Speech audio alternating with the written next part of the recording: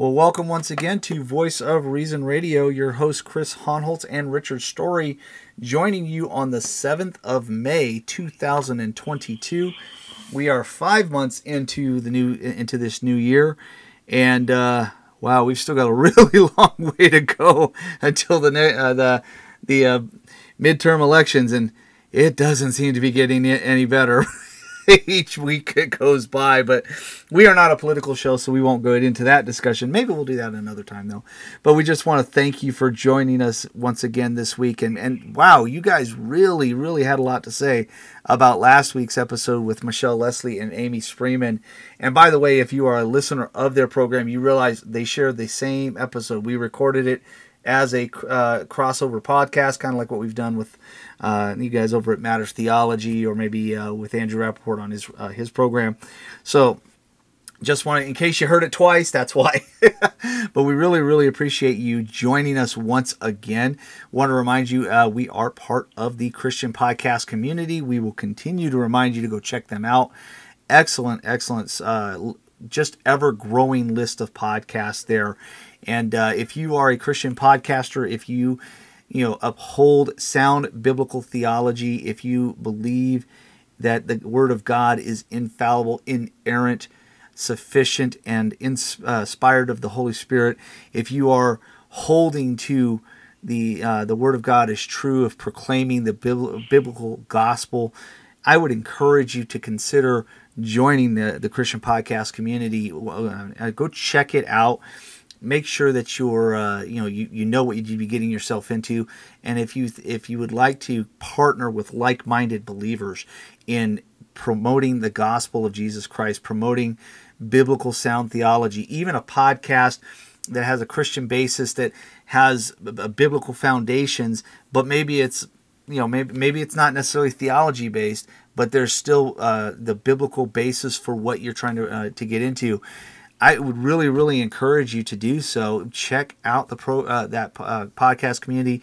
Check out what it means to be part of it, and maybe join something where you can help promote other people who are trying to do what you're doing and trying to build up the Christian community. Please check that out. And as by way of reminder, always, we'd love to hear from you guys. You can always email us at voiceofreasonradio@gmail.com, or you can check us out at slavetotheking.com. That is where you can find all our contact information, all our means of supporting us, and the various social media links that you can link up to. So I just really want to encourage you to do those things. Thank you once again for being a part of our show. Looking forward to I almost hate to say looking forward to tonight's discussion, because it's going to be one of those it's contentious because of the nature of the subject. In fact, I'm going to warn you up front. This is one of those topics that if you got little ones around, maybe listen to it later.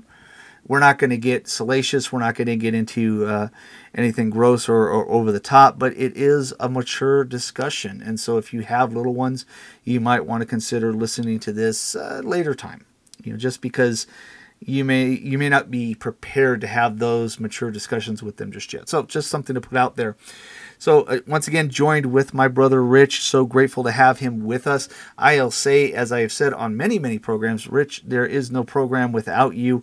Grateful that you always get to be a part of this, and grateful that you and I have been doing this for now, as we just said, this is going into our 7th year. So as I ask every week, Rich, and I know your answer already, how you doing, brother? Better than I deserve, brother, and I appreciate that. But I will have to say, I came across something this week, and it just kept popping up between some weird commercials on different shows, and it popped up on Twitter, and it popped up in Facebook, and I just really, truly cannot understand what I see going on. And it seems to be some new trend of women not shaving their armpits. I've got to say, that is just nasty, and it's gross. And some of these gals look like they have a Sasquatch in a headlock. I mean, it is nasty. And everybody wrecked their cars as they tried to change the station. Thank you for that image this week, brother. I'm sorry, but it just flabbergasted me. I mean, and it was like all of a sudden, and I don't know, this may have been going on for quite a while, but it's like this week, every time I turned around, there it was. And I'm like, please stop. There was a deodorant commercial for women, and one of the women they had was this lady standing up there, and she raised up their arms, and I'm telling you, she had more hair in her armpits than I do. And I was like, this is gross. How crazy is this world? And yes, I know naturally that occurs, but we've grown up into a society and we're used to a certain norm, and anything outside of that norm seems to be a little bit awkward. But that is just, I mean, have you noticed it, or is it just then for again, some reason I've been the beneficiary of having to witness these unpleasant images? I gotta claim, yeah, I gotta give you, brother. That's not one I've been paying attention to. So I'll ask my wife. Maybe she noticed it. I haven't watched that much TV this week. I've been kind of distracted with other things this week. I'm sorry. I can't keep a straight face now. Well, that's it for me tonight, folks. I'll talk to you next week. I'm leaving on a high note. Oh, brother. The sad part about it is that I would imagine there's probably some sort of gender ideology agenda behind that, as is most things these days. But I can't. I know it exists. I know it's out there. And ladies, if that's something you choose to do, that's fine. I just don't think the rest of us want to know about it. And we've just lost the entire audience at this stage. But I would imagine it probably has much to do with the ongoing discussions of gender ideology and gender roles. And my guess is you probably have a certain segment that feels, well, that's just enforcing a gender stereotype, and so therefore we're not going to do it, and we're just going to say, see here, this is what it looks like. Okay, I guess if that's what you want to do, then more power to you, but yikes, I'm glad I've missed all those commercials. So on that interesting note, that'll be the light portion of the conversation tonight. I will add this. Go ahead. I guarantee, out of all the podcasts out there, we're the only ones to have ever mentioned women's arm hair in the intro. Well, brother, I'm glad you brought some lightheartedness to it, because this is going to be one of those topics tonight. Funny thing was, Rich had even put out a poll. We were just trying to get some feedback on the things that you guys want to listen to. And we were actually going to go a little bit into some, theological topics. Well, then, unless you've been living under a rock, there's only one topic that's been discussed at all this week, and that is the topic of abortion. Roe v. Wade potentially looking at overturn. 50 years ago, it was 7 white men. Interesting how that's never brought up. Ruled in favor of a case in which said that abortion cannot be made illegal in any state in the union, that it was a decision to be made between a woman and her physician and her family, and therefore everybody keeps your nose out of it. And thanks to what appears to be, I'm going to say, probably a very overzealous individual. Let's just put it that way. We don't know what position this individual holds within the Supreme Court, released the initial draft of what appears to be, and it seems that it's legitimate because Justice Roberts is calling for an investigation, has more or less said that, yep, that's a legitimate document. The initial draft penned by Justice Alito of a majority decision to overturn Roe v. Wade. In other words, pushing. Now, this is what folks need to be reminded of. Because the pro-infant murder people, and that's what they are, pro-infant murder, have been screaming that an overturning of Roe v. Wade would make it basically across the board illegal to have an abortion. Now, that is not what Roe v. Wade does. Roe v. Wade being overturned would actually push it back down to the states, and the vast majority of the states in the union would probably still continue to have some form of abortion. very few states, a minority of states, would make it illegal altogether. And Hey, so, brother, yes, go ahead. just for clarity, the last chart that I saw a couple of days ago listed 18 out of all of our states, only 18 states would completely ban abortion if this passes and was to go through. So Yeah. abortion would be banned in only 18 states. And I think that's something that both sides of the aisle have forgotten, because everything I see, they're using a cookie cutter across the board way of speaking, like we're talking the entire country. Mm-hmm. And yes, abortion needs to be done away with. Amen. But we need to remember that if this passes and everything goes through like it appears, it would only be affecting 18 states. That is not enough. Yeah. It needs to be completely wiped out, period. Agreed. You're talking essentially a third of the United States would make it illegal, and the remaining 2/3 would, by and large, allow the medically permissible murder of children in the womb. And if you don't like that we're referring to it that way, with all due respect, I don't care. Okay, I'm not trying to be mean. I don't care. If you told me that the all 50 states were going to allow for the murder of 6-month-old infants, I would have the same response.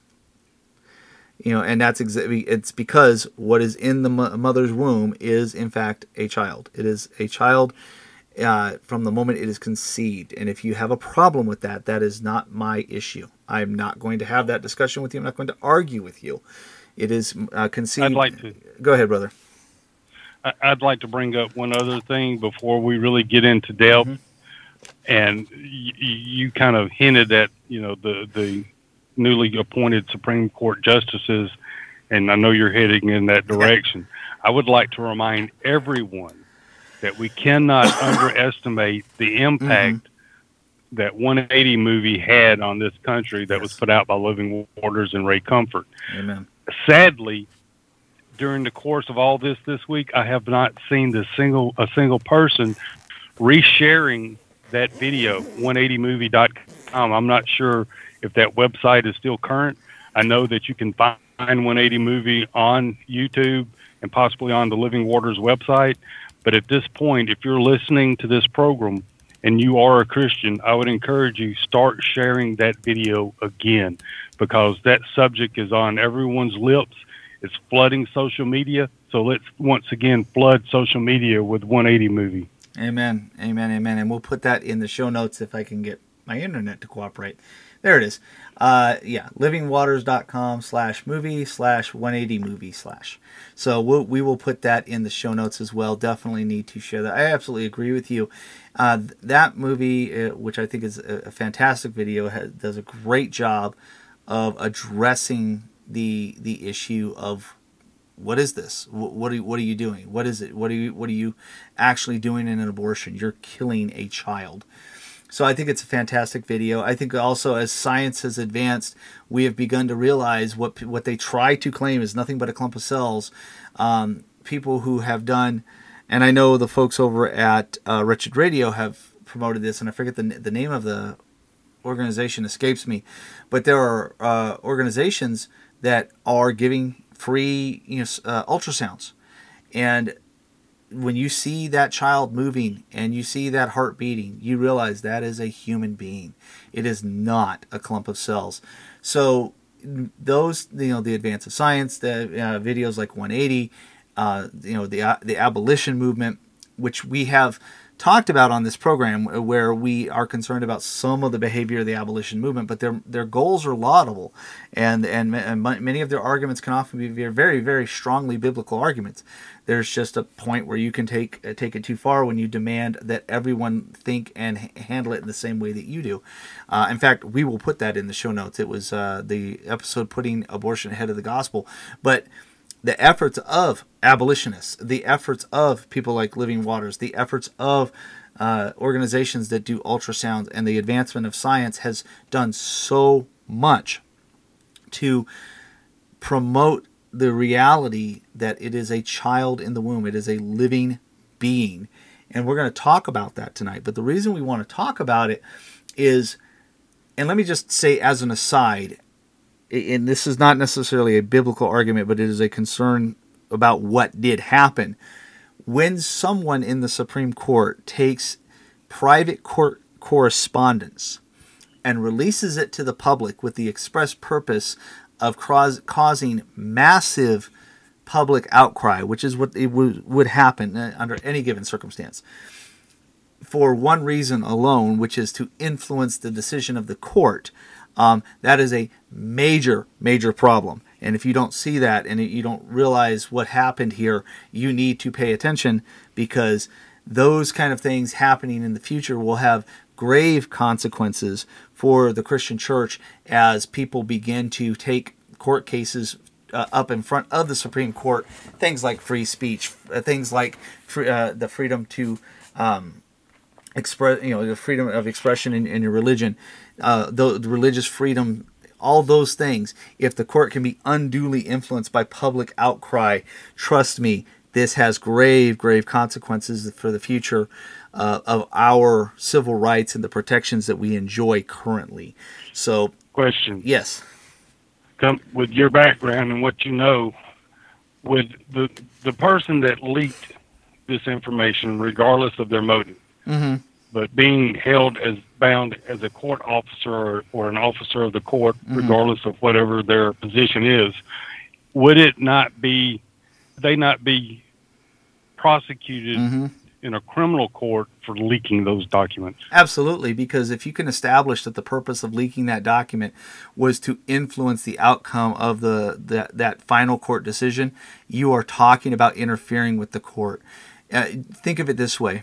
If you made a threat against a judge in order to have them rule a certain way, or you attempted to bribe a judge to have them rule a certain way, you are attempting to influence the court to rule in a manner that you desire by doing some sort of outside act, some sort of outside pressure.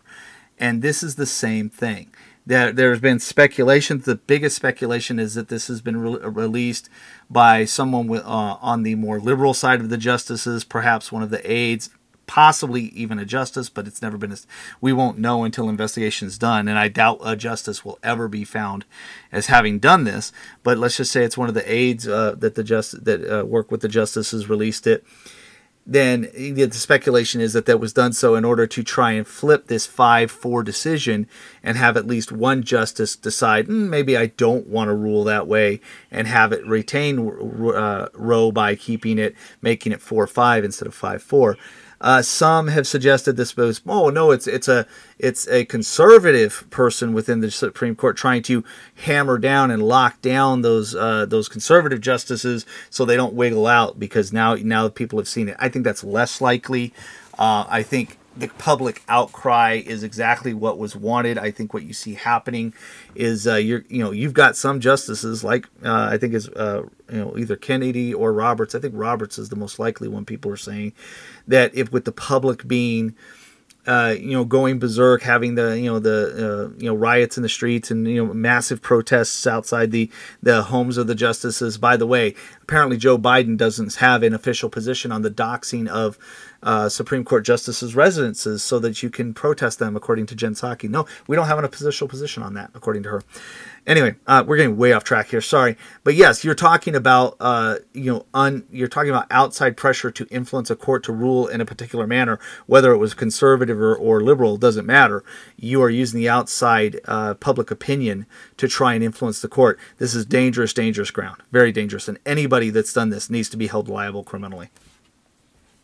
So, anyhow, let's get on to the actual topic at hand, and that has been the evangelical response to the release of this information. Now, Rich, you and I think many, many others have more or less were like, say what? We were absolutely astounded to find out. Now, let me just say that the official ruling will not be announced until June, so you're probably talking at least a month and a half away at this stage. That means anything can change. Everything we're discussing right now is presuming upon the possibility that this is going to be ruled and Roe is going to be overturned. Let's pray and pray and pray that God does in fact do that. So presuming that, what has been the evangelical response? Well, most Christians have been extremely excited. Most Christians, actual Christians, people who believe the Bible, people who believe that the Word of God is true, people who believe that God has knit us together in our mother's wombs, they are excited. Progressivist, leftist, Christian in name only individuals are losing their ever-loving minds and talking about how terrible this is. But those two responses are expected. We would expect that biblical Christians would be excited at the protection of life. We would expect that leftists who want to take the Christian church and turn it into a pagan center of worship would hate it. We understand that and we expect that. However, and this is everyone's favorite subject, we're going to talk about the evangelical elites, the big Eva type mentality that is going on.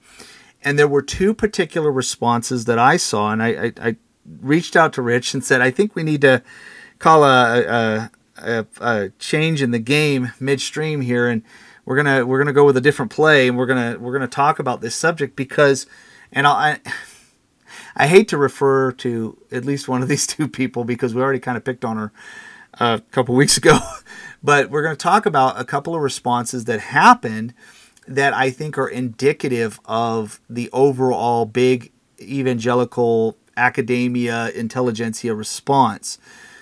One of which came from Karen Swallow Prior. I know, I'm sorry we have to talk about her again. She's not Karen, I don't think you'll ever listen to the show, but if you do, we're not trying to pick on you.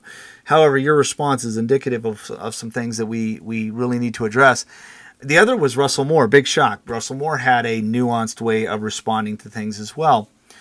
So I want to go through some basic things that happened, things that were said, and give you two perspectives that are happening kind of in these higher ranks of evangelicalism. Because, again, we've said this before, the evangelical elites, the intelligentsia or academia, whatever you want to call it, they kind of want to be the rudder steering the ship. They want to be able to point Christianity where they think it needs to go. And I suppose if you're up at that level, that's something that you expect you should be able to do. Their responses, however, because of the following that they have, because of their involvement in the organizations or the schools that they're in, is going to filter down throughout the ranks and will have an impact in years to come. So it's necessary to address these issues. So there were two particular responses that I saw. The first kind of falls in the same camp where Karen Swallow Prior had a response, and that was essentially a very tepid excitement, acknowledgement that this happened, and it was tepid because of who made it possible. See, there were 3 Supreme Court justices appointed during the previous presidential administration. And individuals like Russell Moore and Karen Prior and others were very, very, David French, another one we've talked about, were very, very anti-Trump. Very vocal and continue to be. So there was let me just put it this way. There was a conversation of sorts on Twitter with Karen Prior, and that conversation, I think, reveals a little bit about how those in that uber never Trump camp are responding to this. The other side of it, which is represented by an article put out by Russell Moore, is kind of the social justice-y mindset, which is, yes, great, overturning Roe, fantastic, but insert social justice commentary.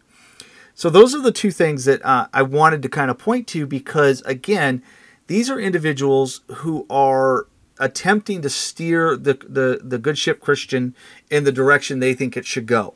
And so their responses are reflective of a great many people in those upper echelons, and they are the ones that will filter down through the ranks of Christian churches for weeks, months, and years to come.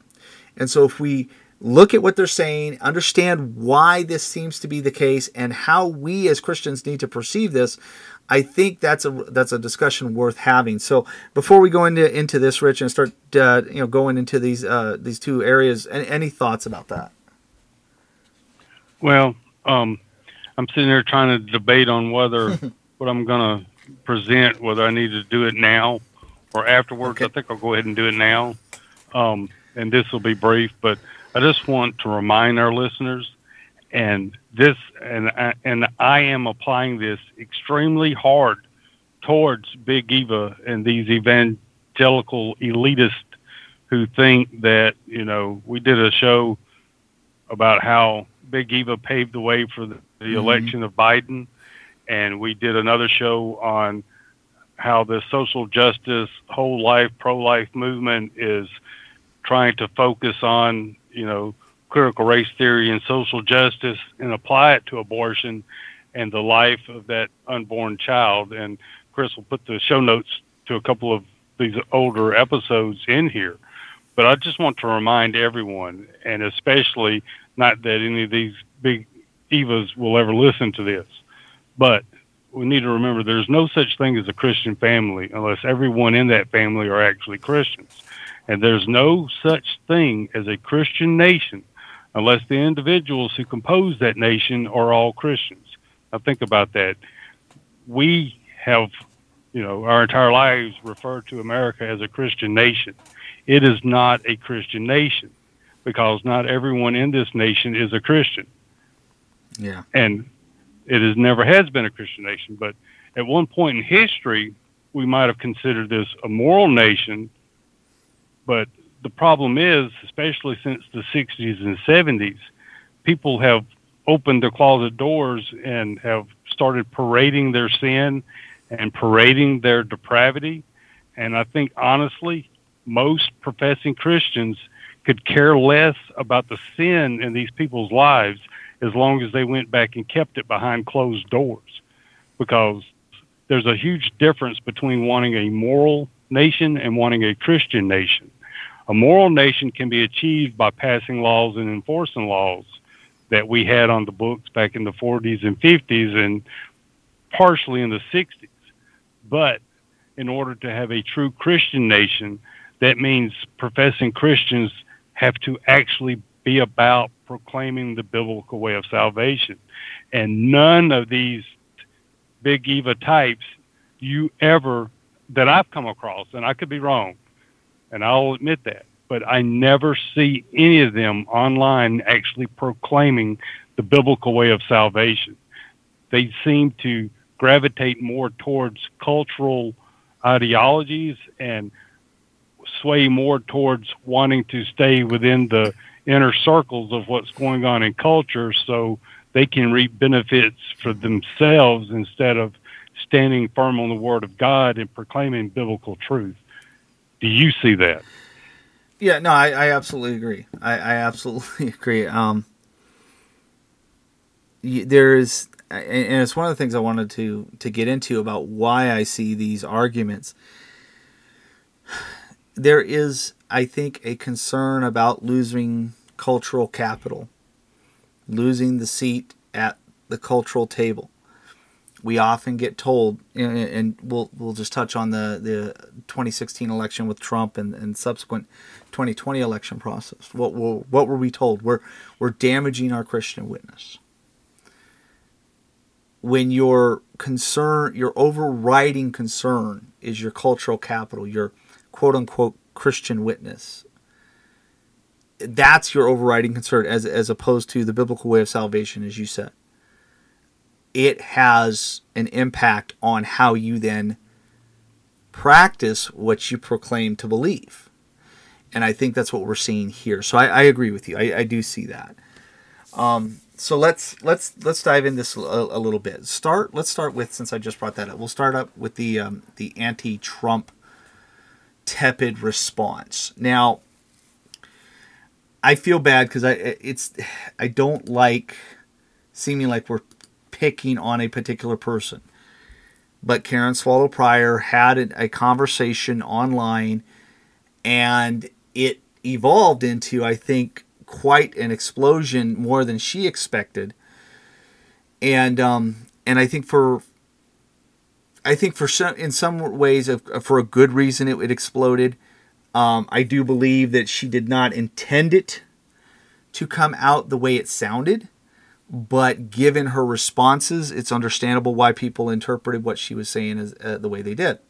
So let's address what we're talking about.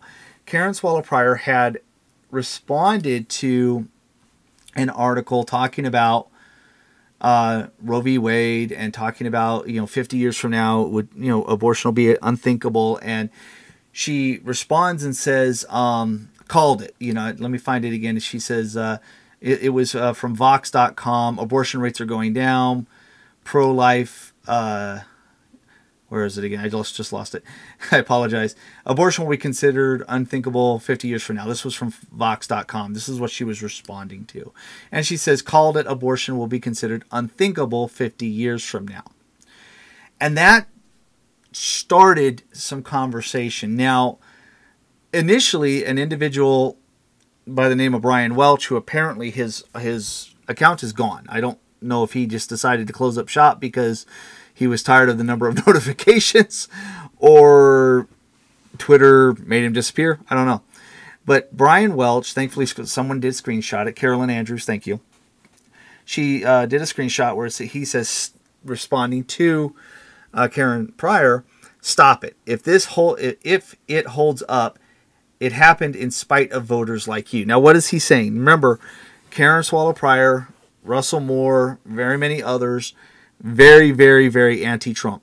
2016, like, how dare you? And I'm going to put that caveat in there. We've said it before. Rich and I, back in 2016, we were not Trump fans. We did episodes saying, hey, this is not a good guy to vote for. But between 2016 and 2020, unlike many people like Pryor, Moore, David French, and others, recognized what we thought was going to happen with him and what he actually did was very different, and we were willing to cast our votes for him in 2020. So Brian Welch taking Karen Swallow Prior to task. Why is that a Vox article out? Because of the leak on the Roe v. Wade decision that's coming up. Again, pray that this actually goes through. So he is giving her, I think, some deserved kind of pushback, saying, you're all excited saying that this is going to, that abortion may be going away, but you were the one, along with many others, who not only refused to, and I'm speaking for him, but they basically refused to vote for him and tried to push people away from voting for him. So this happened despite you. So don't sit there and kind of sit on your high horse. Again, I'm paraphrasing, I'm inserting words into his mouth, but that's essentially what he's trying to convey. Karen's response is, yep, I was for the slow, right way of doing things. That's why I said 50 years. I'm not big on shortcuts. Now, stop right there. Karen Pryor later released a statement because she just can't understand why people think she's okay with 50 more years of abortion. Well, when you said it could take 50 years and you're not big on shortcuts, Karen, that's exactly why people were upset with you. You may not have intended to convey you're okay with 50 more years of infant death and murder and torture inside the womb, but you specifically said you would prefer the slow, right way of doing things, and you anticipated 50 years to do that. So, I'd love. Go ahead, brother. I would absolutely love her definition of the right way. Well, and I think the right way is what we'll see with Russell Moore's response. When I say right way, I'm saying it a bit sarcastically. It's that nuanced approach that doesn't make it straight up illegal. There is a hesitancy on the part of upper echelon evangelicals to want the abolition and criminalizing of abortion. So there is a push to have a more nuanced approach and have what I think it was Gospel Coalition came out today or yesterday, I can't remember, where they made a post where they said, we want to make we wanted to get to the point where abortion is unnecessary and unthinkable. Well, abortion is always unnecessary. Murder is always unnecessary. But it's that nuanced approach. It's trying to make it not criminal, but just unthinkable. So people just won't do it if we do it this way. And we'll touch on it with Russell Moore's argument. But that's what I think it is they don't want an overturning of Roe v. Wade in such a way that it suddenly becomes criminalized. So in her mind, voting for Trump was the wrong way. And I can tell you how we know that. So Carolyn Andrews, the person who shared the screenshot, she had a interaction with Karen Pryor when she said called it, and so she asks her directly, in your mind, was voting for Trump worth the 3 SCOTUS justices that got us here? In other words, okay, do you think it's a good thing that that Trump was elected and people voted for him, because now we have these 3 Supreme Court justices that were appointed through his administration, and now because of those 3 justices, we're looking at Roe v. Wade being overturned. So that's kind of the question she's asking her. Do you think it was worth it? I mean, you're anti-Trump. You're a never-Trumper, Karen. Do you think this was a good thing? Her response is, I didn't vote for him, so no. That's why I thought it would take 50 more years. So it wasn't worth it in Karen Pryor's mind. Then she says, that moral compromise will have its own ripple effects. She believes that voting for Trump, the Christian church voting for Trump, was a moral compromise. So she, in her mind, while she does have an article on Religion News Services that she does say she rejoices for something she never thought would happen in our nation, which is the possible overturning of Roe v. Wade. She says this, and I'll put that article in the show notes as well, just so you can go read it for yourself. She does say it's a good thing, but she's unwilling to say those 3 Supreme Court justices, getting them in there was worth voting for Trump. She thinks it's just too much of a moral compromise. Carolyn asks her further, do you think that the expedited end to Roe versus Wade was worth the moral compromise? In other words, okay, you call it a moral compromise, but was it worth it? I mean, look what came of it. Okay, now mind you, we've talked about pragmatism. We've talked about how that can be problematic.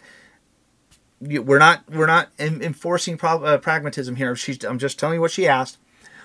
She says, do you think it was worth it? Do you think the moral compromise of voting for Trump was worth it?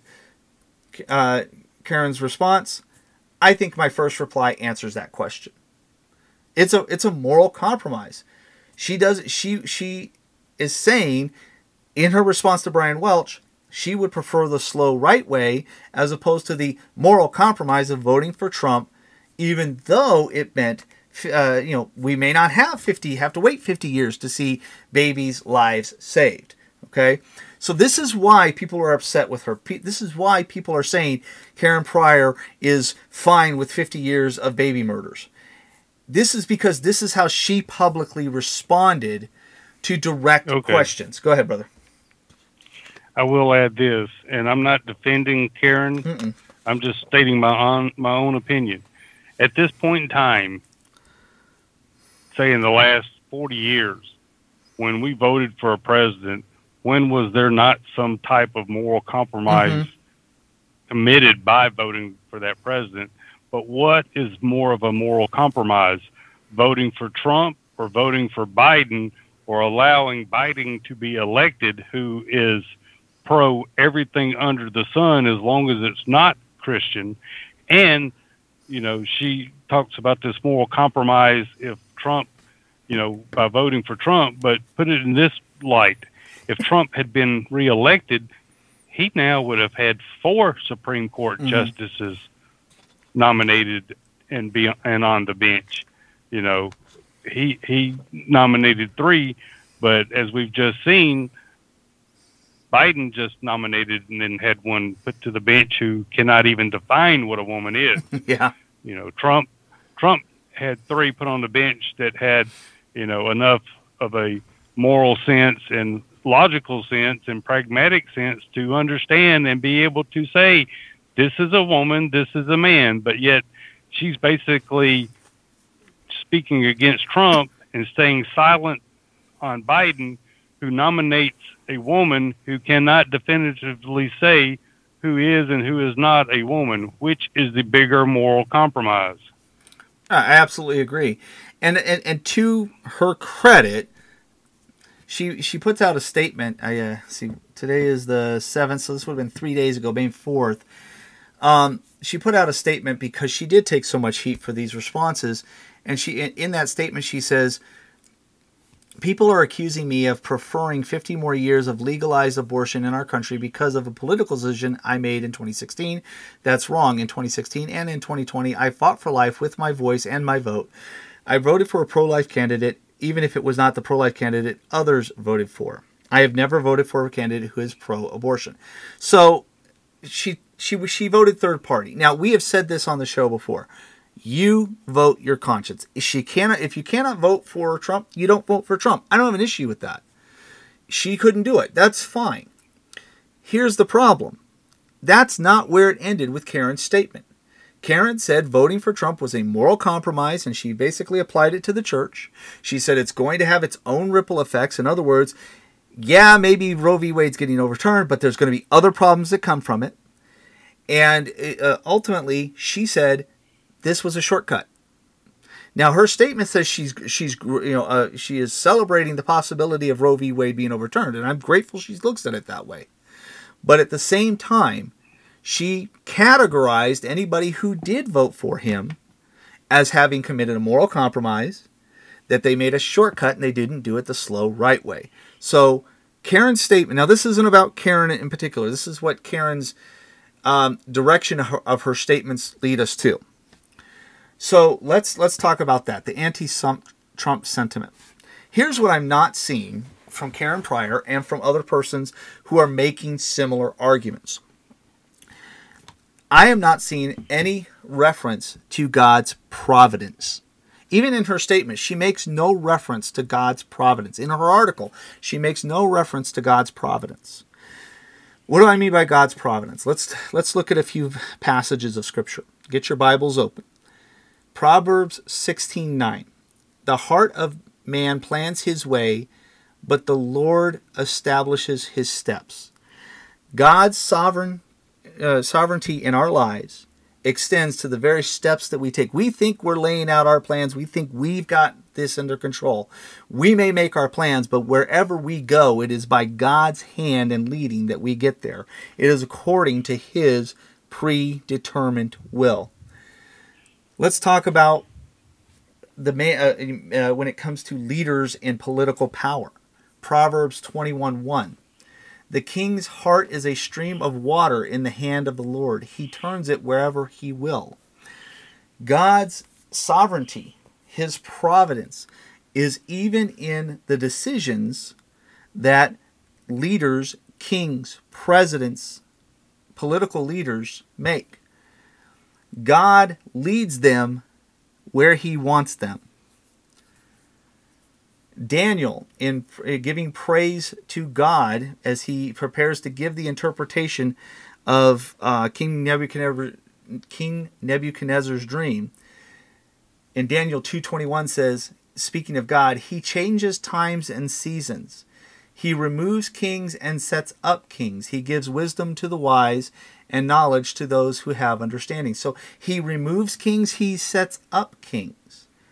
So God not only plans our steps, he not only guides the decisions of our political leaders, he raises them up and he takes them down. So Karen Pryor and others may have a real big problem with Donald Trump and say that voting for him is a moral compromise, but who put Donald Trump there? Now, mind you, who also put Joe Biden where he is? God raises up, God takes them down. So in God's sovereignty, in his providence, from 2016 when he was elected to the time that he left office, Donald Trump was God's appointment. God appointed him for that time. That is going to be a major blockage in the throat and a sticking in the cross, so to speak, of someone like Karen Pryor. But it's true. God raises up, God takes down. God, hey, Chris, yes, go ahead. I'd like to point out, if you've actually read the Old Testament, Andy Stanley, and you go through 1st and 2nd Kings, look at how many times it talks about a certain someone was appointed king and did evil in the sight of the Lord versus the number of ones that it talks about did right in the sight of the Lord. I've never gone through and counted and compared them, But the best of my recollection, there were far more that did evil in the sight of the Lord than did what was right in the sight of the Lord. Yeah. But the Lord himself allowed each one of those men to be appointed king over Israel and appointed king over Judea. Amen. So we've got to remember that there's application in the Old Testament, and we have to remember that it's all in God's sovereignty. And I know people love to post the quote by, was it John Knox that said, when God wants to judge a nation, he gives them evil rulers. But I think that is misapplied into John Calvin. I think that's misapplied in today's world, especially if you look in context of the New Testament.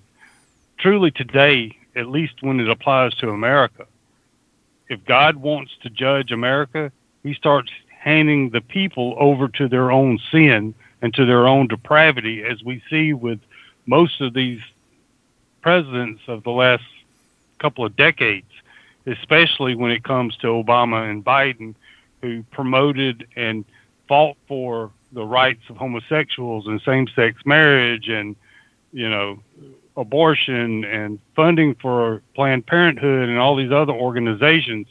But yet, whether Democrat or Republican, none that I know of in the last 20 or 30 years have fought against the rampant sexual immorality that's running across this country when it comes to pornography and, everything that entails. In fact, our current vice president, and it's not over with yet, has been fighting for legalized prostitution across the country.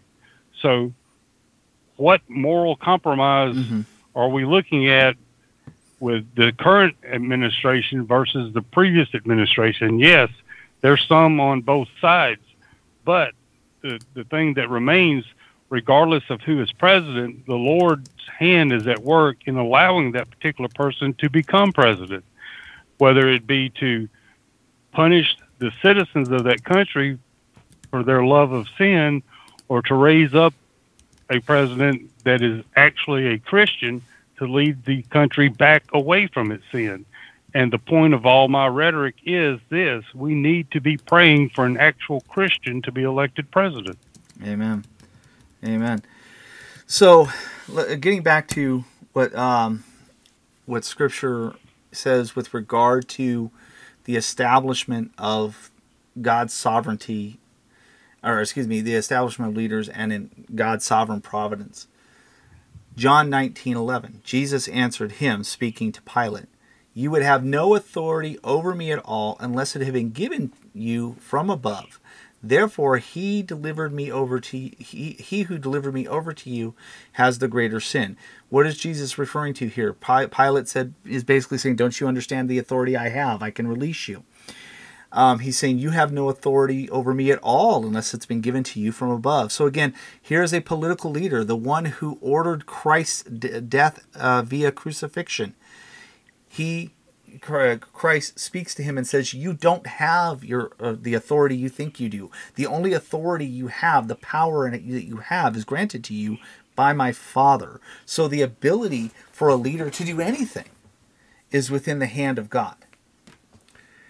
Romans 9:17, Paul writes, "For the Scripture says to Pharaoh, for this very purpose I have raised you up, that I might show my power in you, that my name might be proclaimed in all the earth."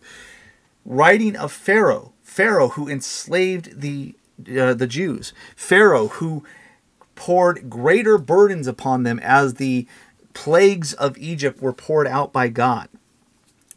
What does God say? I raised you up, Pharaoh. I raised you up. And Scripture also tells us that God hardened Pharaoh's heart. He hardened his heart, which resulted in a greater oppression upon his own people. Why? So that God would be glorified. So a raising up of a wicked ruler, hardening that wicked ruler's heart to give even greater oppression upon them, so that God may pour out his judgment upon the Egyptians, showing that their gods are no gods at all. So God raises up a ruler for a specific purpose. And then finally, Romans 13:1, everyone must submit himself to the governing authorities, for there is no authority except that which is from God. The authorities that exist have been appointed by God. So again, this is why I want to address this. I do not hear from Karen Swallow Prior. I do not hear from people like Tim Keller, who, by the way, was saying, well, yes, the Bible tells me that abortion is evil, but it doesn't tell me the best ways to deal with abortion. Really? God is pretty big on murder there, Tim. I think we understand the answer to that one.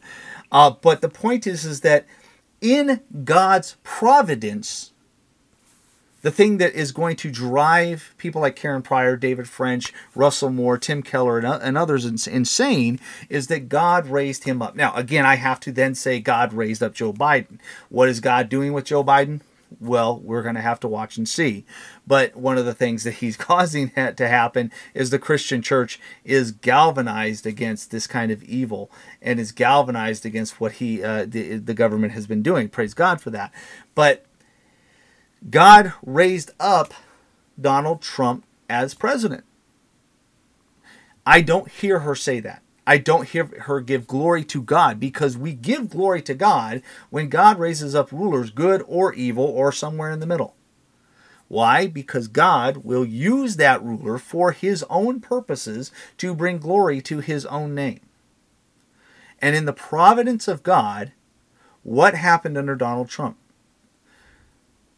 This does not negate any of the other discussions about Donald Trump. This is just about this particular issue. What did God do with Donald Trump? He appointed 3 Supreme Court justices that, as far as we know at this moment, we still have a month and a half to wait and see, who may be part of the majority decision that overturns one of the most horrendous injustices ever uttered by the Supreme Court since the Dred Scott decision. Dred Scott, by the way, was the decision that said a slave is not a person, therefore doesn't have rights as a person. Roe v. Wade essentially said the same thing.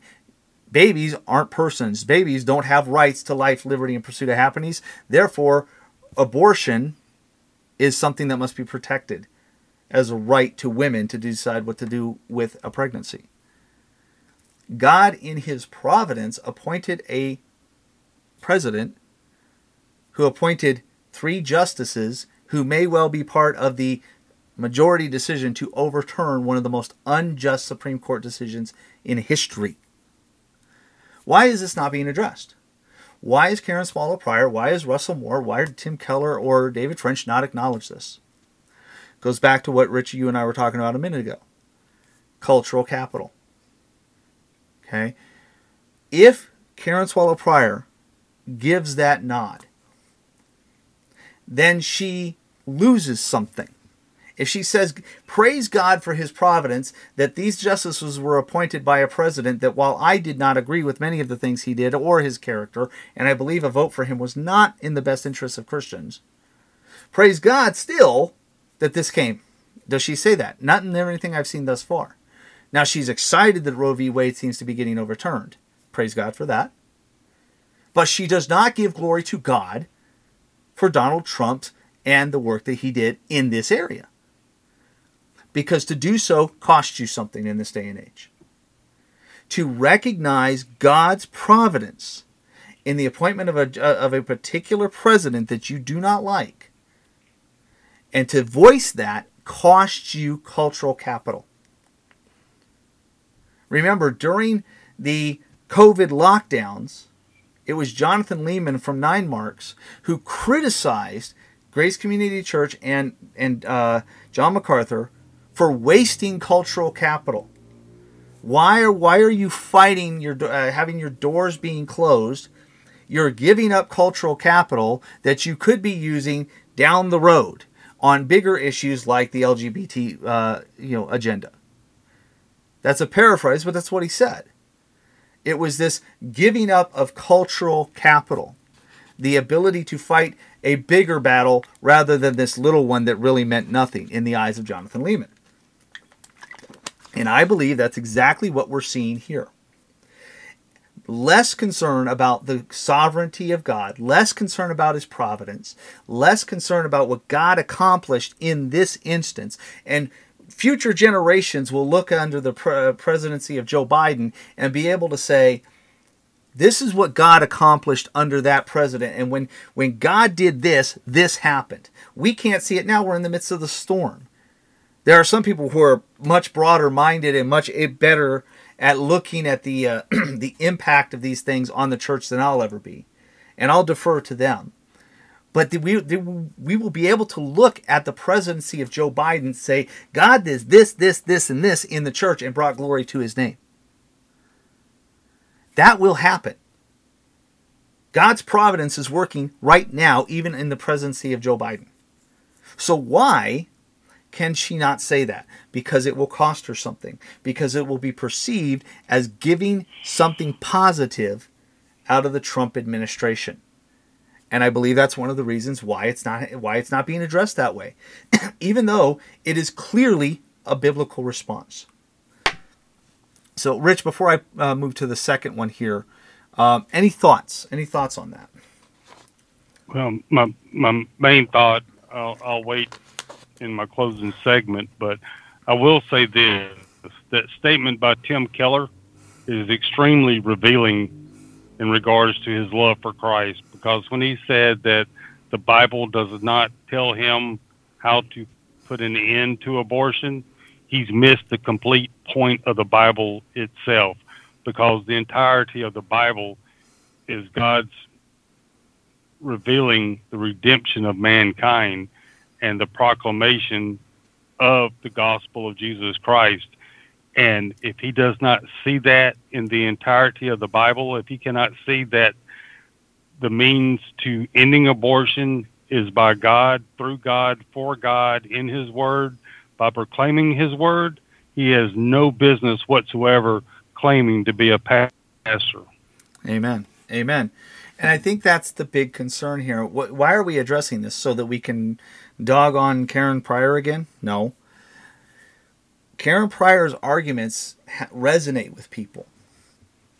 They're like, wow, we can't give any acknowledgement to that. We can't acknowledge that Trump may have done something good.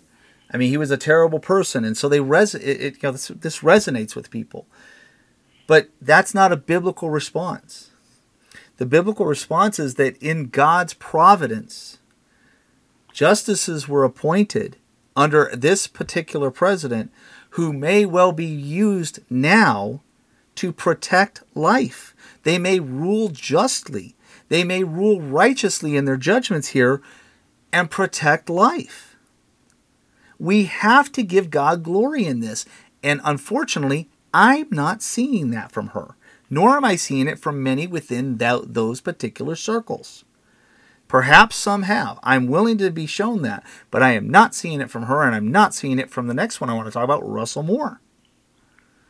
Russell Moore put out an article on in Christianity Today.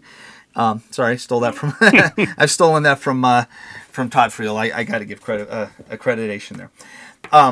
So he wrote an article under the public theology section called "The Roe Leak Spotlights America's Crisis of Credibility," and the subtitle is "Abortion and the Lost Trust in Institutions Are Two Parts of the Same Problem." Now, there are a couple of quotes in this. Now, Russell Moore points out the problem, the lack of trust that comes as a result of the leaking of private, court documentation to the general public, ostensibly for what appears to be an attempt to influence the decision of the court one way or the other. Now, I agree with him on that issue. It's the other side of this that I have a problem. And we're going to go through some scriptural reasoning as to why. So let me read you a couple of quotes with regard from this particular article. And again, I'll put these in show notes. With regard to abortion, Russell Moore writes, "Moreover, the reason we have abortion at all..." Stop right there. Rich, why do we have abortion in this nation? because this nation is in love with sexual immorality. So sin, right? Correct. We have it because of sin. That's not what Russell Moore says. Moreover, the reason we have abortion at all is because of the loss of the sort of social trust that would enable communities and governments and the religious bodies to care for women in crisis and for children, born or unborn.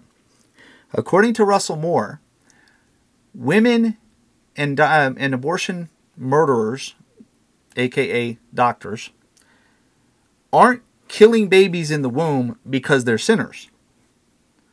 They are killing babies in the womb because there has been a loss of social trust between the governments and religious bodies who should be caring for women and the women themselves. That is hogwash. Let me just put that out there right now.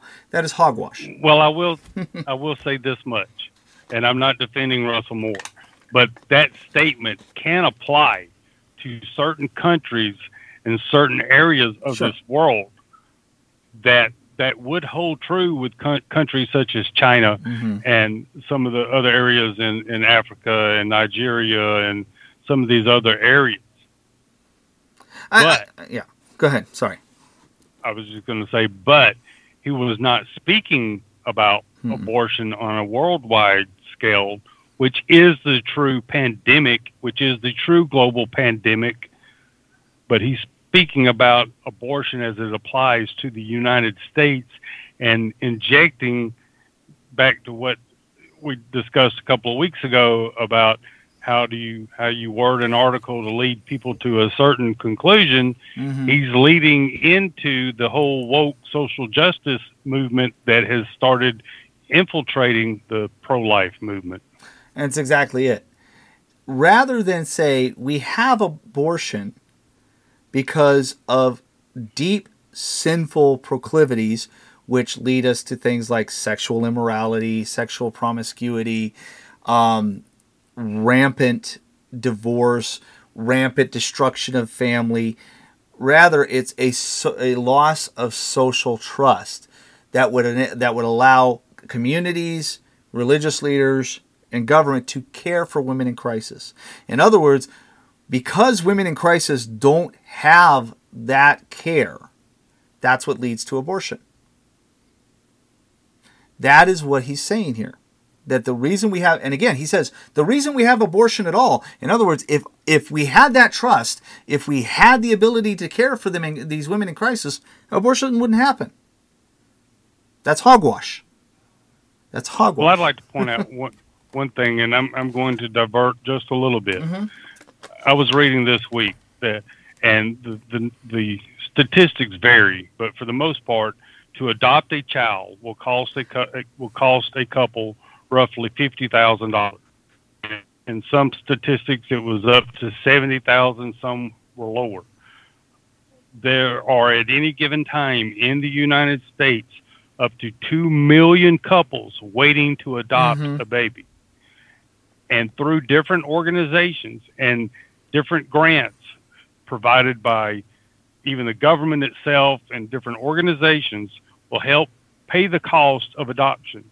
But there's a new aspect that has evolved in the last probably the last 10 years, where a woman can choose to put her baby up for adoption and legally be paid to do that.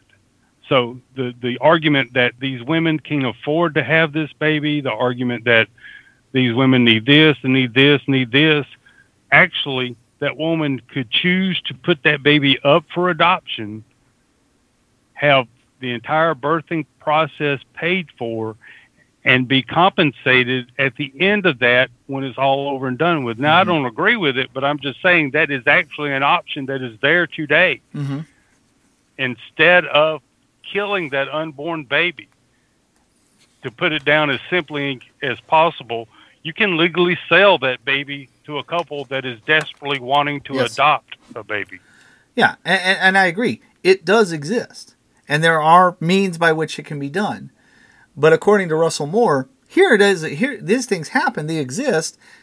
But no, it's the women are killing their babies because the loss of social trust. We need to do better about that. He goes on to say, referring to the mothers, but she is also dependent on those who recognize the responsibilities of the community to care for her and her child. That is not only in the best of circumstances, but also in the cases of the first century church called widows and orphans in their distress, James 1:27. So that whole part about the community, that reminds me so much of something Hillary Clinton once says. Oh, yes.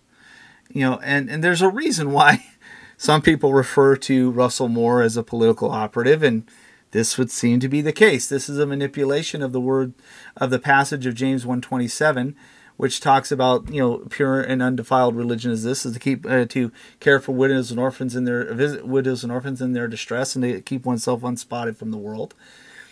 So he's saying that again, pointing to the reason for abortion, this loss of social trust, because he's saying the trust that's been lost with the court, within the court, and now potentially between the court and the country, is comparable to the loss of the social trust between mothers in crisis who are pregnant but don't know what to do with their babies, and the community at large, be it government, religious leaders, community, etc.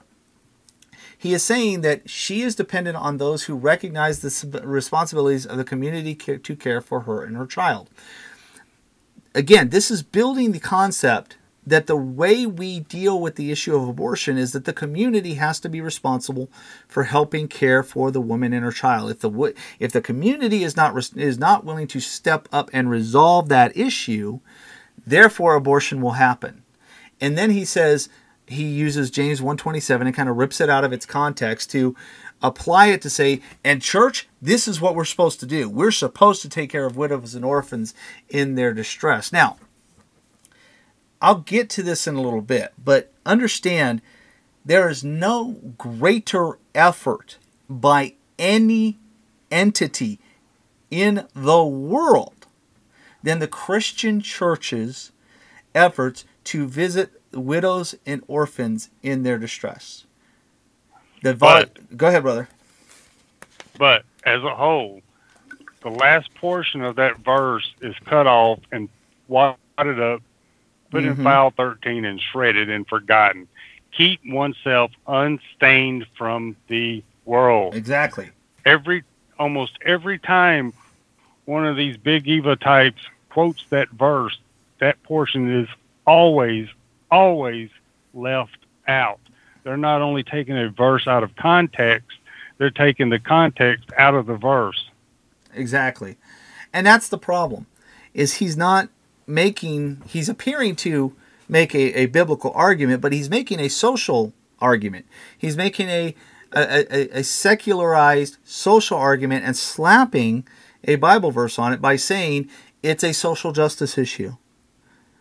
Abortion happens because of the lack of trust between women who are pregnant and the communities that should be stepping up to help them, including the church. But there is no greater organization for stepping out to do this than the Christian church. Between adoption agencies, hospitals, orphanages, etc., the Christian church has been the leading entity in these areas. So Russell Moore's argument isn't about the church stepping up to do these things, because the church does. Ask the number of sidewalk counselors who are out there trying to beg, borrow, and plead whatever they got to do to keep a woman from murdering their baby. How many of them are saying, we know who will adopt your child. We have a person here. We have this organization that will help you. We have this. How many churches do this? But not according to Russell Moore. Go ahead.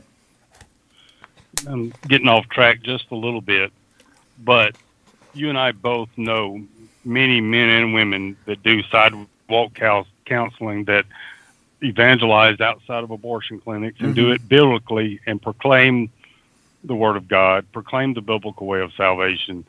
But the problem is, when these young women, and some of them know what they're doing, don't care what they're doing. That's not the ones I'm speaking about. I'm talking about, say, a young girl, maybe in her late teens, that's gotten pregnant, that does not know what to do, that is completely confused, She's scared her parents are going to kick her out of home, whatever the case may be.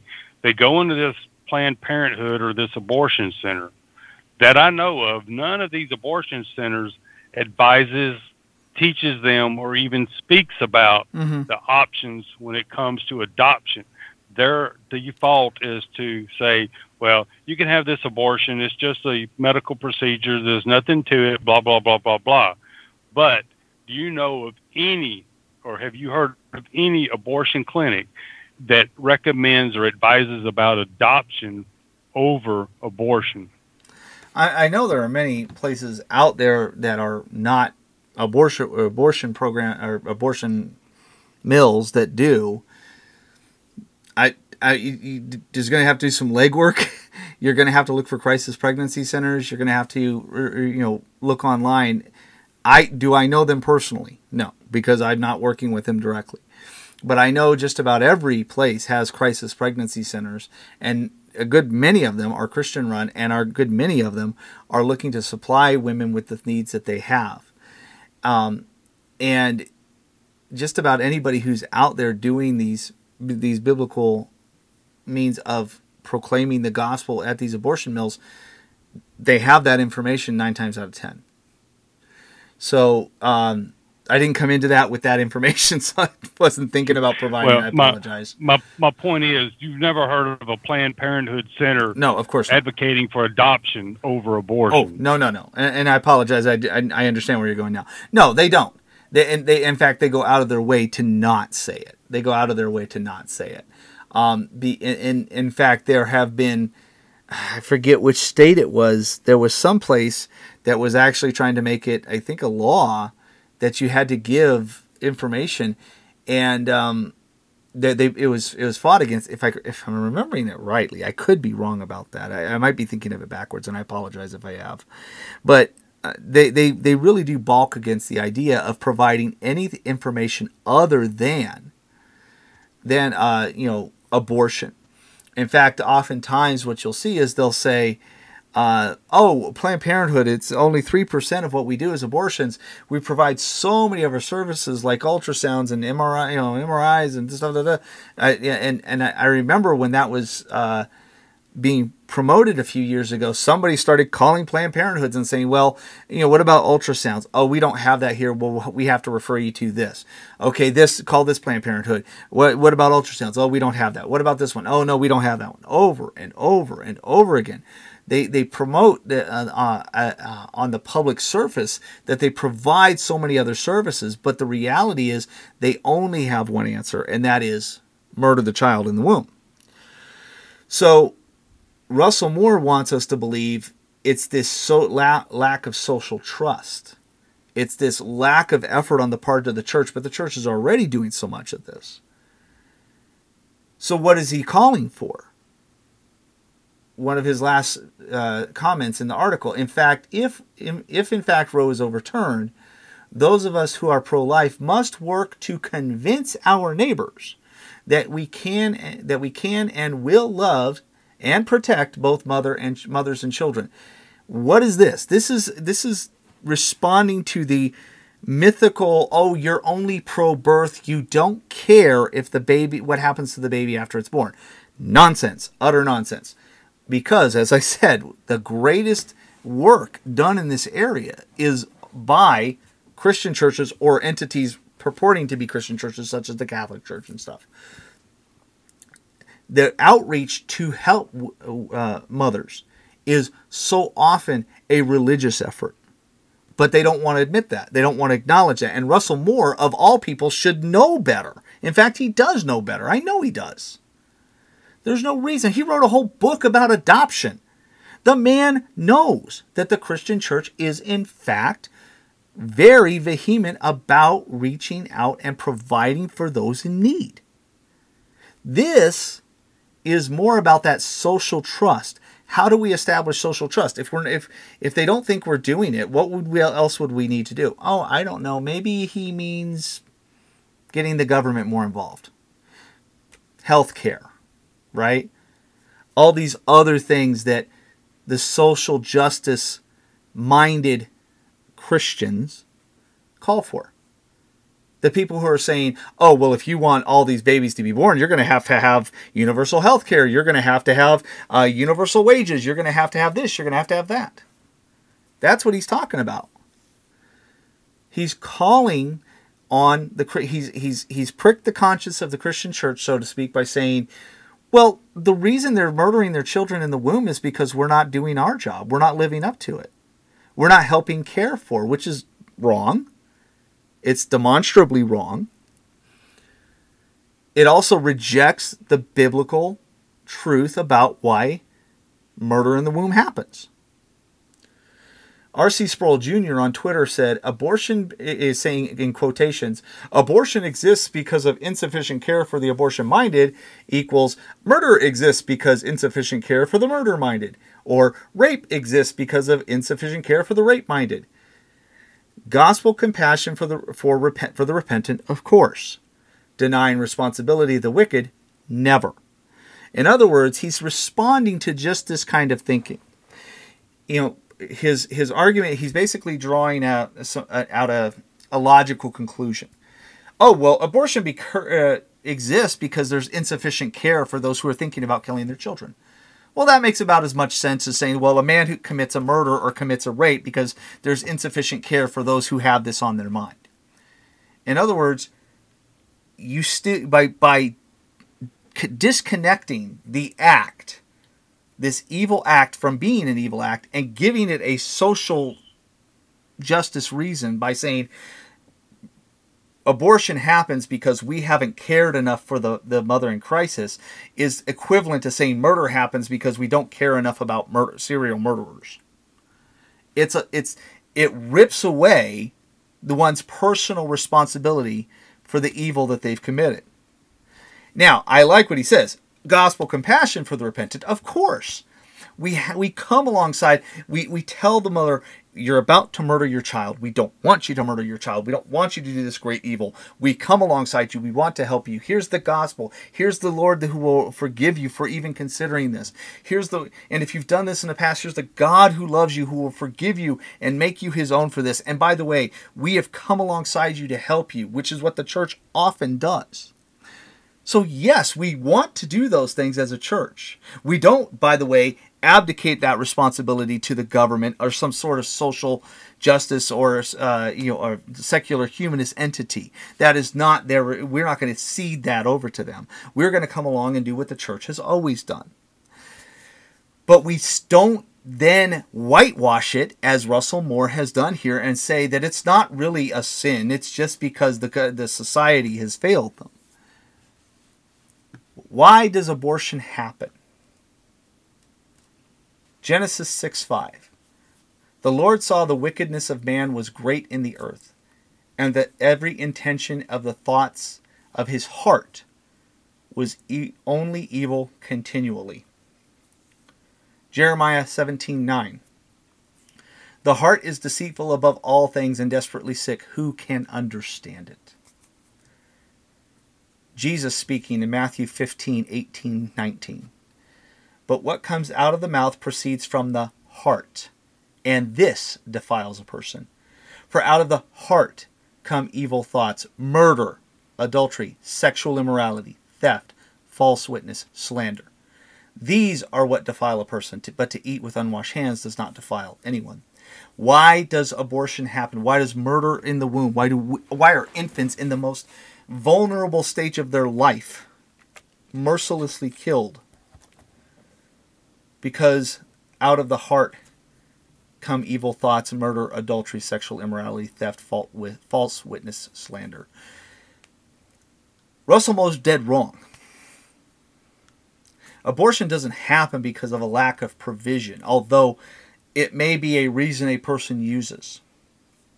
It is not because of a lack of social trust or the belief that the community won't be there to help raise the child, though again, that person may say that. It's not because a woman believes it is not an actual baby in there, it's some sort of going through some sort of transitional evolutionary phase, though again, that may be why they justify it. They may indeed be afraid and they may be scared and not sure what they're going to do, but that is the reason by which they justify what is the evil in their heart, which is to murder their child, or quite simply what we see over and over again in video after video of a woman screaming into a microphone, "I have this great life, I have this great great career, I have millions, I have record deals, I have this business prospect, I graduated college, all because I murdered my child." It's sin. Sin is what causes this to happen. Abortion is the result of sin-sick hearts.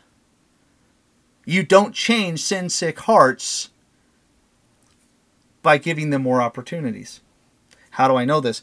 How many women have gone and had abortions not because they didn't have the means to care for a child? How many women have gone because they wanted to finish their college education? How many women have gone because it would have interrupted my career right now? How many husbands or boyfriends have encouraged it because, hey, we don't want to have children, we want to travel. A baby would destroy that opportunity right now. How many women or boyfriends have encouraged women to kill the babies in the womb because, hey, we don't want to be responsible for a child, we just wanted to sleep around? It happens every day. And while there's not a whole lot of tracking that anybody really wants to admit exists about the reasons for abortion, probably the greatest number have been out of convenience. It isn't because every person coming into that Planned Parenthood is scared to death they're not going to be able to provide for the child, and the community is not going to be there. The stark reality is, great many people, Rich, you said it earlier about our issues with sexual immorality in this nation. They simply want to have recreational sex, and they don't want to have the responsibility that comes with it.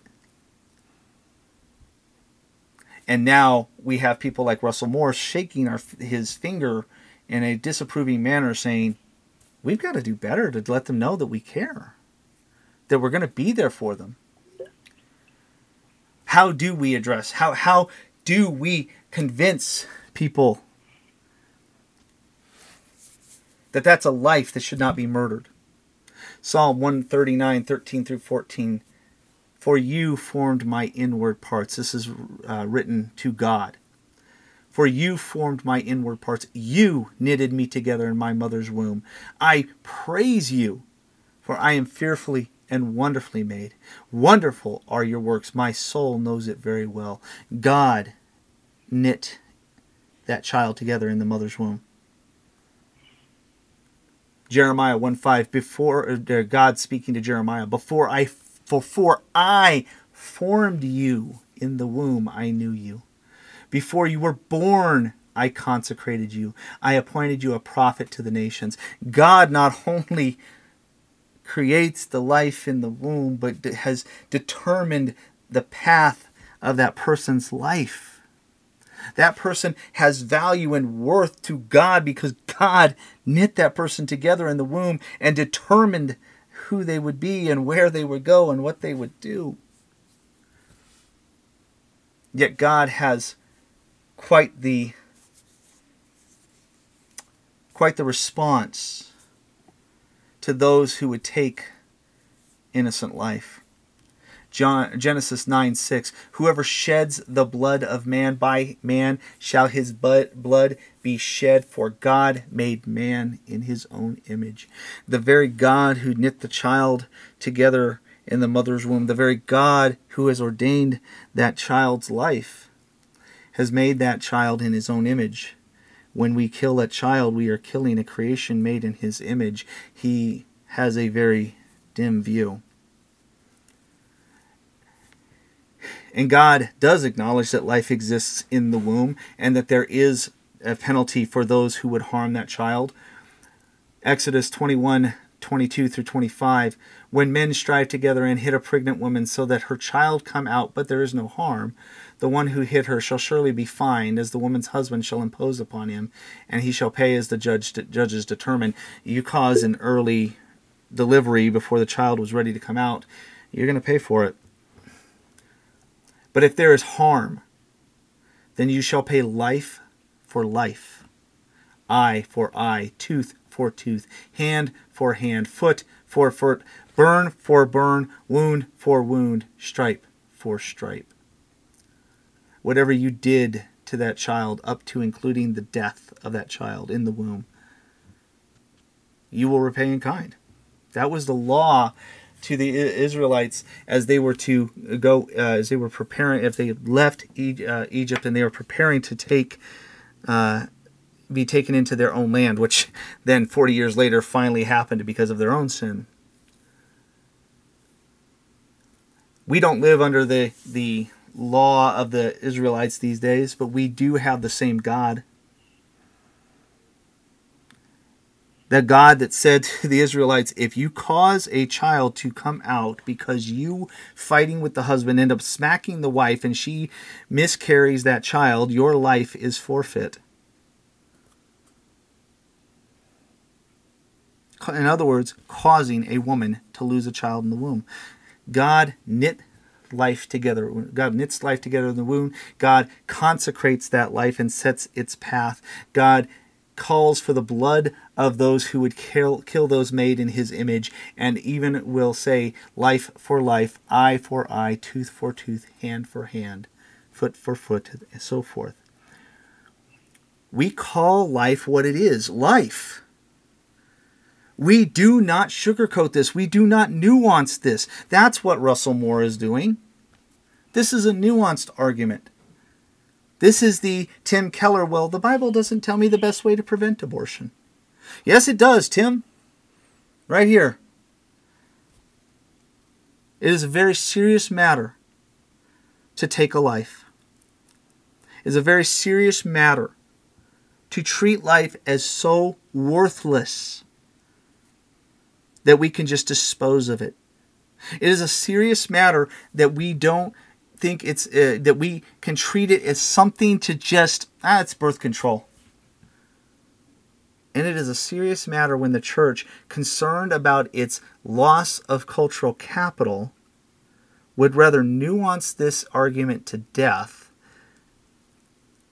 make it die a death of 1,000 qualifications, rather than make the strong, firm stand that this is life and it is precious. It is created in the image and likeness of God. And we dare not take the life of that child. And I know that neither Karen Swallow Prior, nor Tim Keller, nor Russell Moore, or any other of their cabal would ever make this argument of a 6-month-old child outside the womb. Would Russell Moore ever argue, well, there's this lack of social trust and the community, the government, and the churches aren't stepping up, so if the mother can't care for that 6-month-old, she can kill it? Of course he wouldn't. Of course he wouldn't. Tim Keller would never say, well, infant murder outside the womb of a 6-month-old child is a sinful and terrible thing, but the Bible doesn't tell me how to stop that. Of course he would never say that. Karen Swallow Prior would rejoice and throw confetti in the air if the Supreme Court appointed by any president ruled that you cannot murder a 6-month-old child. It is the issue of nuance. The issue of we've got to find a better way to make this sound acceptable to the world. We don't want to lose our seat at the table by appearing to be okay with what Trump did. We don't want to call it a crime because that might mean prosecution, and that just doesn't go over well with the focus groups. We don't want to call a mother who murders the child a murderer. We don't want to call the husband or boyfriend who leads them to them and pays for it, or the parents who do so, an accessory to murder. That's what the Bible says. The Bible says it's sin. The Bible says it's wrong, and you put a stop to it. And you hold people accountable for it. As was said in Exodus, you cause the death of that child, you will pay. These are wicked, evil days in which we live, and the Christian church, at least by those who are professing to be its guiding rudder, want to nuance this into oblivion. And honestly find that extremely unacceptable. Now, not every person has to be out on the street corner holding signs about babies being murdered here. Not every person has to be involved in the political process. Not every person has to be running a crisis pregnancy center. Everybody has a way in which they can be involved. And just as there are many gifts within the church to edify the body of Christ, there are many ways that all of us can have some sort of involvement, even if it's just a conversation in which we tell someone what the Word of God says about it. That's how you address it. You tell the truth. And you do so unapologetically, but you do so proclaiming the biblical way of salvation, as my brother just said a little while ago. Let me tell you this. There is forgiveness for people who murder their children. That's a shock, isn't it?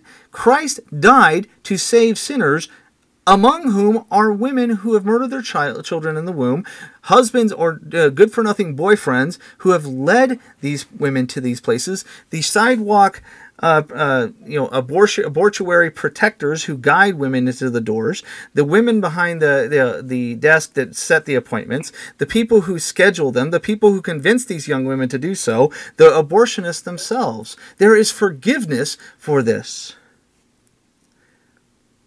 We preach the biblical way of salvation so that hearts may be saved and they are new creations and they turn from such an unthinkable, horrific, despicable act. But what we don't do is reject God's word, reject his sovereignty and his provision.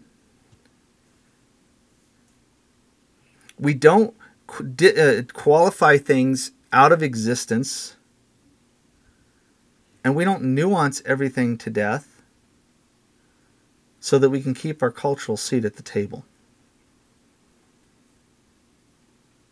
Russell Moore, Tim Keller, and others need to repent. But Christians, we are just as guilty when we are afraid to say something. We don't want to offend, and I get it. We don't want people to get angry with us. I get it. It's really hard.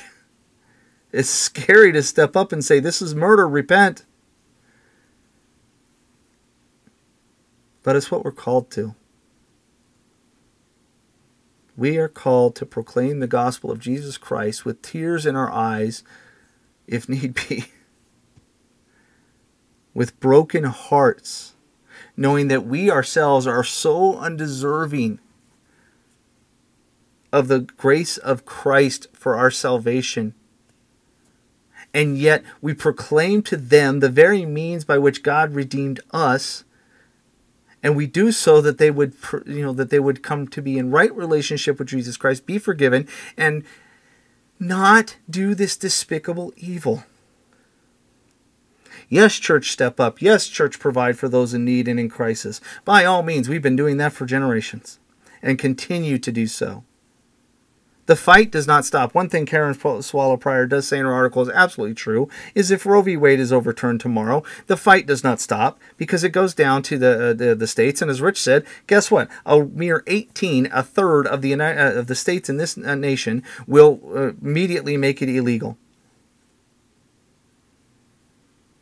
Millions of babies will still die. The fight is not over. But do not be misled by the Pryors, the Moores, the Kellers, and everybody else to think that that God in his provision, don't be misled to think that that's not an amazing, in his providence, it's not an amazing thing that this may be overturned. Do not think that because you haven't done every little thing that the Russell Moores of this world tell you to do, that somehow you can have no voice about abortion. And don't think that you can't call sin, sin, and call for its abolition, and it's made illegal because Tim Keller and his ilk think that, well, there's better ways. Rich, I think I may have stepped on some of the things you were going to say before we closed out. Let me turn this over to you. I've just started rambling. I apologize, brother. That's completely fine, brother. And to reiterate a couple of things that you said, but maybe worded a little bit different, the biblical way of salvation is never nuanced about sin. The Bible is never nuanced about how Christ defines sin. The Bible is never nuanced about the penalty of sin. And I'd like to point this out, and you take it for what it's worth, but I stand behind it. Satan doesn't care how much or how hard you fight against abortion as long as the biblical gospel of Christ isn't proclaimed. Satan doesn't care if you're fighting and speaking against abortion or how you're voting about abortion. What Satan fears is the biblical way of salvation, because that cost him his followers. Because if you're in sin, you're of your father, the devil. And I want to point out Ephesians 6:12. For we do not wrestle against flesh and blood, but against the rulers, against the authorities, against the cosmic powers over this present darkness, against the spiritual forces of evil in the heavenly places. We can only fight against spiritual forces with a sword of the Word of God, which is the biblical way of salvation. And I'd like to state this, that sadly, and this is a sad truth, but it is reality, Satan has far more faith than a professing Christian or the ungodly who supports abortion. Now, the next portion of this, I'm going to paraphrase from Spurgeon, and those that follow me, I had mentioned that I'd share those notes in tonight's show, and this is it. And this is quoting from one of Spurgeon's sermons. There's a great deal of difference between faith and faith. One kind is the faith of the head, and another is the faith of the heart. Some men have all their religion in their head, like poor, miserable, poverty-stricken students. They confine their religion to their head, and there they let it feed upon some dry thought or empty speculation. But the faith of the true Christian occupies the best parlor of the heart. It has its citadel in the innermost part of his being. It dwells at home in his inmost soul. The devil himself has the faith of the head. He believes and trembles. He is as orthodox as many very learned divines. As far as the mere statement of theology is concerned, I could trust the devil to draw up a creed. I believe he is thoroughly sound and that he knows a great deal more about God's word than most of us do. He can quote it correctly when he pleases, although he is adept at misquoting it for his own ends. I do not think that the devil ever was an Arminian, or that he will ever be one. He understands the doctrines of grace, at least in his head, too well for that. In one respect, he is better than some antinomians, for they believe and presume while he believes and trembles. Still, Satan and antinomians never would be very great enemies. I wonder that they talk about the devil tempting them. I believe that they tempt themselves, or that they tempt the devil to tempt them, if he really does tempt them at all. Yet the devil hates much that he believes with his head. There is, for instance, the doctrine of election. Ah, says he, I'm not able to deny the truth of that doctrine, yet I hate it, for I know that I'm not one of the elect. It is the same with redemption. The devil says, I loathe this doctrine. I know that Christ has redeemed his people with his blood, but I'm not one of them. The cross of Christ is glorious, and I'm obliged to admit its power, for I have felt it often, and I am yet to feel it more and more. But I hate the cross, for it crushes me and takes multitudes of my subjects away from me. I know that Jesus is the Son of God. I wish he was not, and if I could, I would tear him from his throne and cast him out of his dominions. So you see, the devil believes with his head much that he hates with his heart. sadly, among Big Eva, those exact same words could be applied to them if you remove the word Satan and intersect Big Eva name in those particular points. Now, was that not very powerful? Amen. Very powerful. The power of what we proclaim is not, as you said, is not in nuance. The power is in the truth of the Word. That's what we proclaim. And we must have genuine, saving faith in Christ alone, knowing that it is through His Word that we were brought to salvation, the proclamation of His Word by which He regenerated us, He redeemed us, He brought us to repentance and faith. You can have all the head knowledge in the world. Does no good without a changed heart. Like you said, brother, reading from Spurgeon, Satan has all that head knowledge and more. I forget who said Satan was a better theologian than any of us. If we would truly honor and serve God, it must be that we have genuine faith, that we don't do these things of our own accord, but we do them only in the power and strength of Jesus Christ through the power of His Spirit, informed by His Word.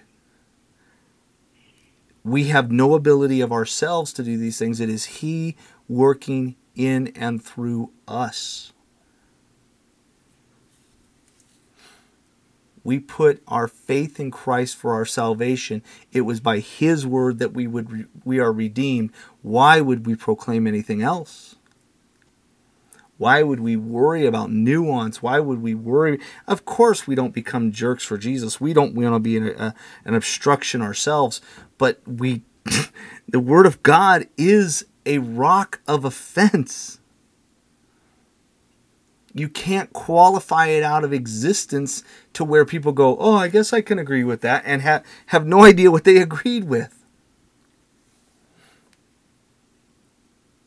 It is right and good to proclaim the biblical truth in the faith that God will do what He intends to do with it. And we do it in such a way that we ourselves are not the obstruction. We do so with tears in our eyes, with fervent prayer, with a genuine desire to please God, glorify His name, and save sinners. And we do not compromise. Please understand this. Understand the words that we are saying. You do this. You do what we're saying. You proclaim the truth in love, and you stand firm without apology. You are not the offense. You are not the obstruction if you do this. Don't let individuals like Moore and Keller and others, the David Frenches of the world, tell you otherwise. Proclaim Christ and Him crucified. Proclaim the sovereignty and the providence of Jesus Christ. Rejoice when you see His work. Call out sin and preach against it when you see it and call people to repentance. Don't fear the intelligentsia and the academia. They have nothing to offer but nuance. And the only reason they want nuance is they want the spotlight, the place at the cultural table, the ability to say they steered the good ship Christianity safely into the harbors of the culture with great fanfare. That's not Christianity. That's an abomination. Didn't really want to have to talk about this one tonight. Kind of felt like we had to. But we wanted to address this because I just see what's going on. And what happens at those higher levels filters down. And you can see it in the conversations with professing Christians online. So, all right, Rich, any last thoughts before we let our folks go tonight? Well, I'll close like I do each week. Whatever you do, make it a point to proclaim the biblical way of salvation at least once a day. Amen. Amen. Folks, heavy topic. Seems like we've been doing a lot of those lately. But lots of heavy things going on. Really appreciate your time. Appreciate your consideration. Really appreciate your feedback. Last week's episode with Michelle and Amy actually sparked a fair amount of conversation. Most of you were pretty nice about it. I know one of you reached out to me privately because you didn't want to start an argument online, and got no issue with that either. Appreciate that. Appreciate some of the candor. I know some of you took issue with some of the things we said. If you can be, as long as you're being respectful, I got no problem with it. Most of you were. Some of you not so much. But then again, given where some of that conversation started, I'm not too surprised by those couple of individuals. But that's a separate issue. But you guys reached out. You guys talked to us, and we appreciate it. And we hope to hear from you on this. You're going to hear from a lot of people in the days and weeks to come, especially if this decision does go through. Expect a huge amount of hate for the Christian church if this does go through. I mean, massive amount of hate if this goes through. Stand firm. Stand firm. Proclaim the gospel of Jesus Christ. Thank you for your time. Thank you for your prayers. Thank you for being a part of our family. We really appreciate it. You guys are awesome. So, as Rich said, whatever you do, find someone to preach the gospel this week. Whatever you do, do it for the glory of God. We will see you next time. God bless. Good night. We'll see you then.